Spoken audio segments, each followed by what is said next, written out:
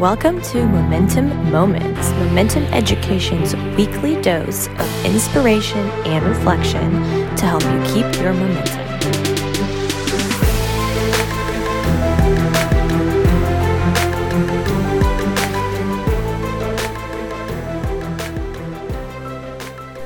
Welcome to Momentum Moments. My name is Curtis Dennis. A couple of days ago, as I was deciding on today's topic, a friend of mine suggested that I talk about momentum. No, not momentum the company, but the condition of having momentum. She shared that in recent weeks, she felt her momentum had been lessening. She felt that her momentum was declining. In physics, momentum is the impetus gained by a moving object.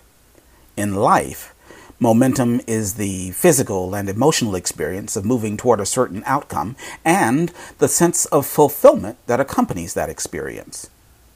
I would add that momentum and motivation go hand in hand. Lose motivation and you'll lose momentum. And when momentum grinds to a halt, motivation can be hard to find. I think that as human beings, we're always in a constant state of flux, depending on the choices we make from moment to moment. Sometimes I can even trace my lack of motivation or lack of momentum right back to a choice or set of choices I've made in the not too distant past. And I've found, whether I'm starting from zero or I'm further along, that having the desire to gain momentum is a move in the right direction, which of course makes desire a significant factor in gaining or keeping momentum. But we're living through times that are unmatched by any other period we've known.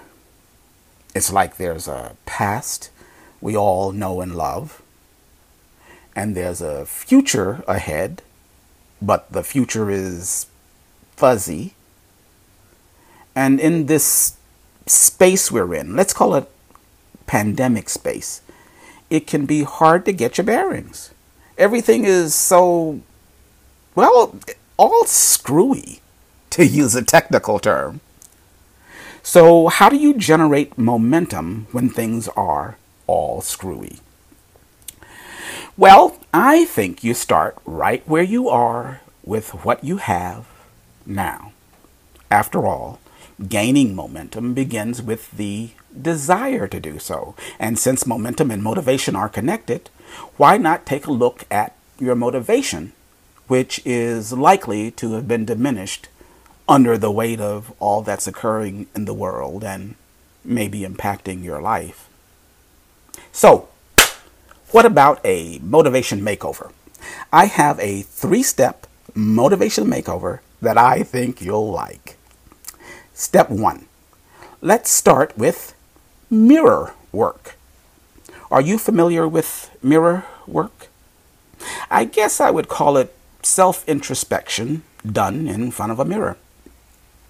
So if you don't have one handy now, of course you'll do this later, but grab a mirror and look at your reflection. Here's what you're going to say. Mirror, mirror in my hand, who's the most motivated in all the land? And I think the mirror will respond. You are, you gorgeous specimen of unbridled achievement. All right, so you got it? Great. Step 2. Choose your reward for taking action in advance. Decide how you'll acknowledge yourself for completing a task or reaching a certain milestone, let's say. Recently, for example, I had several packages that needed to be shipped. Nothing critical, just a few gifts for family and friends that I should have sent weeks before, but instead they sat in a corner in the hallway in my apartment. To motivate myself in order to pick up my momentum, I decided that whenever I shipped the packages, I would treat myself to dry pepper fish, which is my favorite dish from my favorite Chinese restaurant, which had just reopened for takeout and delivery. That was all the motivation I needed. Off to FedEx I went, and within minutes, I felt my momentum increase. Got it? Then let's move on to the last step in our motivation makeover. Step 3.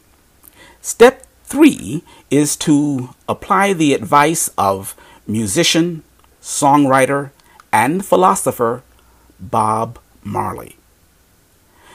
Bob Marley said, "Lively up yourself." Do you know that song?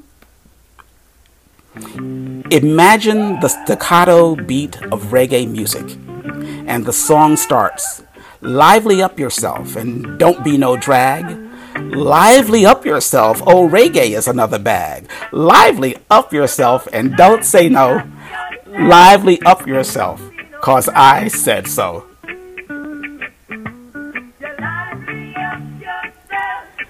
My name is Curtis Dennis, and this has been a momentum moment, a momentum motivation moment.